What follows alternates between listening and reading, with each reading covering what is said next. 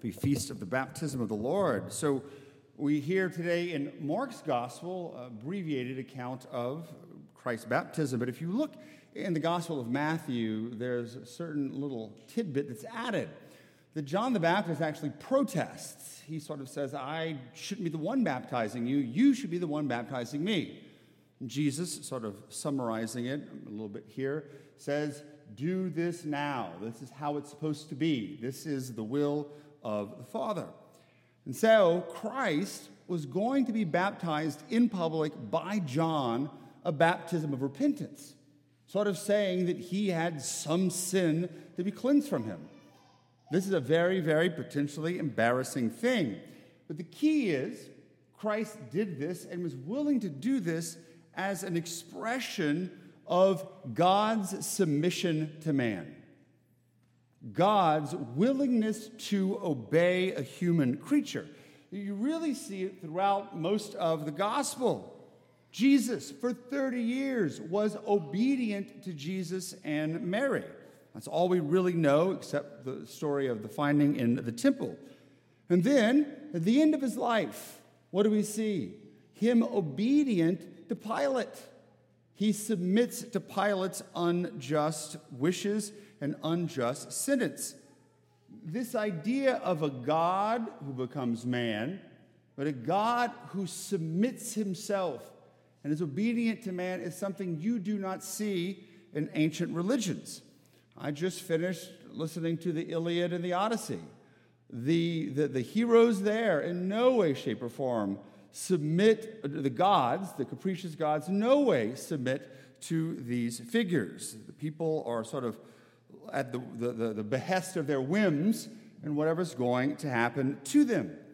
And so this Christ becoming obedient to man, God becoming obedient, is an expression of something we call kenosis, Kenosis, the Greek word which means self-emptying.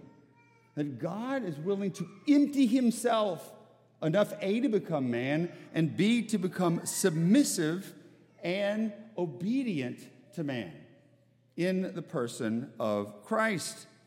And so all of this obedience, this self-emptying, the self-gift, is an expression of his ultimate obedience, Christ's ultimate obedience to the Heavenly Father.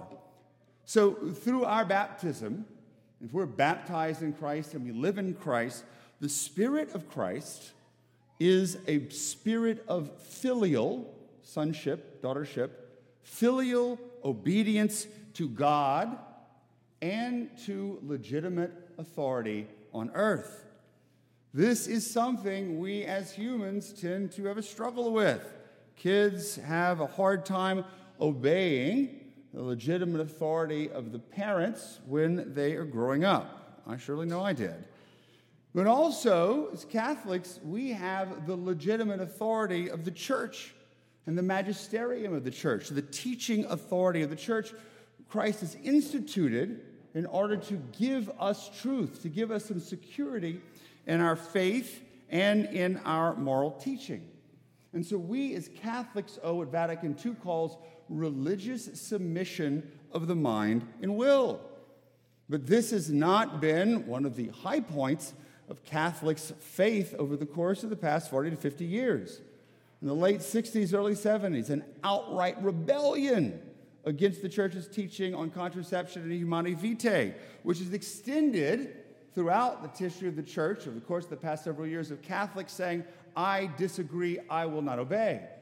And then now, even though I fully understand that Pope Francis is not the clearest in his teaching and can seem somewhat ambiguous, a revolt against his authority as the successor of Peter. This is not filial obedience, but also secular authority. Scripture is quite clear. Paul talks about obeying legitimate authority, to have respect for it. Could Jesus be any clearer when he says, render unto Caesar what is Caesar? That was an unjust tax, but Jesus still said that we ought to pay it and render it to Caesar. And this is an issue within the church and outside of the church that we, as I think Americans have, both on the left and the right. There's no willing to compromise. no willing to try to understand deeper truth. And what's happened, as we've seen on both sides, it has turned to unreasonable violence. Now, we have to be very, very careful, though, in this desire to be obedient and to potentially live out our religious faith and live out our existence as Americans, to not be hypocrites. It's very easy for us as Catholics who tend to be critics of Marxism. Marxism, which talks about the class struggle, the proletariat rising up to overthrow the bourgeoisie. All this talk of revolt. Be very, very careful that you don't let that Marxist ideology seep into what you believe. That my group is going to overthrow the other group because the other group is unjust in the way it reigns over us. That can very well end up being tied into Marxist ideology, a revolution against the ruling class. But also, we have to be very, very careful when it comes to hypocrisy about freedom. We can criticize certain individuals, certain secular worldviews for seeing liberty and freedom as autonomy. No rules. There's no natural law. I can do what I want with my body as I want. But this idea that somehow we're not going to let a government, unjust or just, restrict any of our freedoms, that is also seeing freedom as autonomy. We're being a hypocrite. I have my rights. I'm not going to let you tell me what I can and can't do. That's also seeing freedom as autonomy. It's two sides of the same coin. It simply doesn't work. But you can ask, Father, what about when we are faced as individuals, as a nation, as a community, with real or even perceived injustice in the church or in sort of government and secular authority? What do we do? Well, I'm telling you right now, and I said it this summer, we are not called to blind obedience. As Catholics and Christians, we need to think, we need to be critical all the time, sometimes potentially even suspicious. We need to be thinking individuals, but we need to evaluate the situation and realize that there are certain times that we do need to take a stand. If you think I'm saying that we should sit back and just kowtow to whatever happens, go listen to all my homilies over the summer. We have a right, regardless of where you stand on things, to be able to take a stand on what we believe.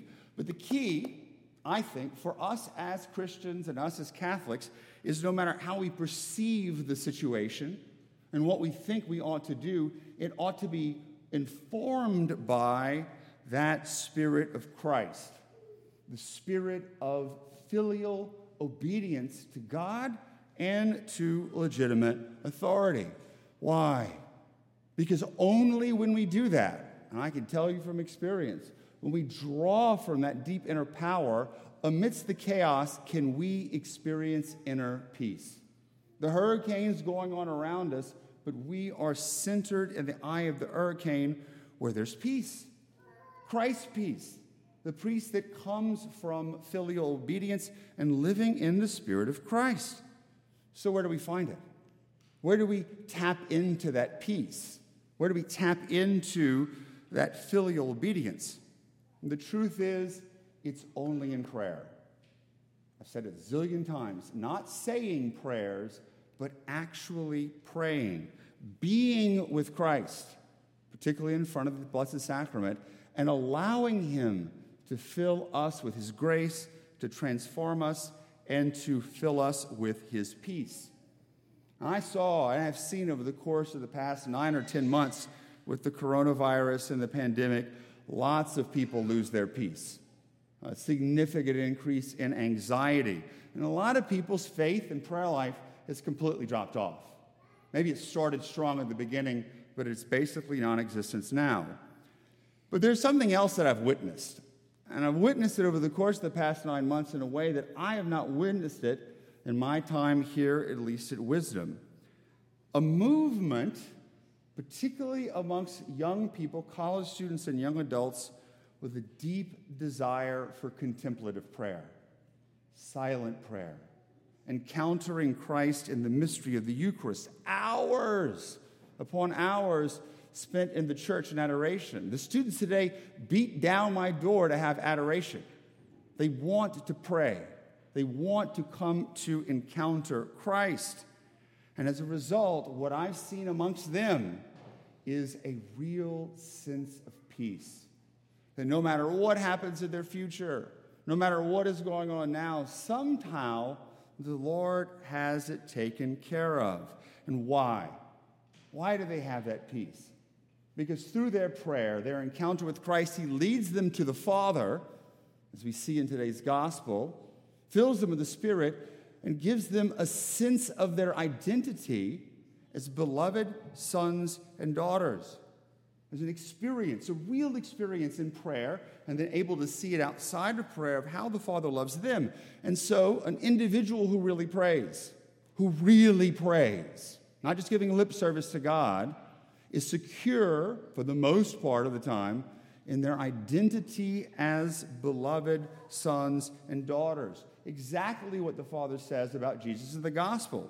Not just beloved sons and daughters, but sons and daughters that no matter how weak they are, no matter how much they sin, He still loves them and is pleased with them, with their effort to pray, with their effort for ongoing conversion and response to the Spirit.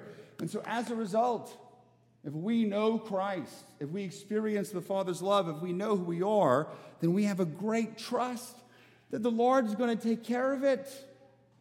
A great trust in God's providence and mercy, but also what I've seen. And this is sort of what made me want to talk about this today, besides other events in our world. I've seen in them a sense of filial obedience.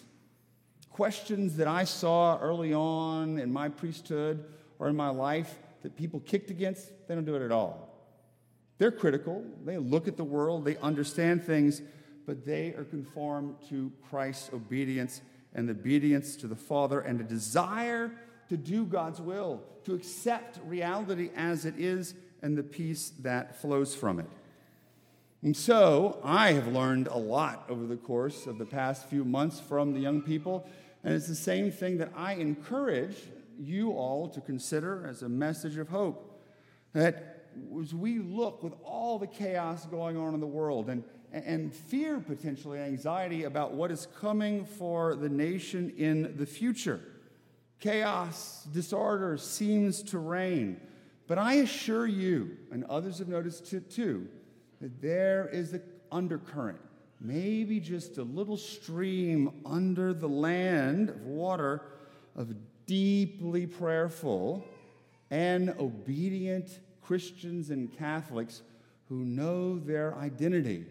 And God willing, in some way, that spiritual energy that is collecting, maybe not now, maybe in the future, will spread forth and lead to a true spiritual revolution in the church and in the world. Amen.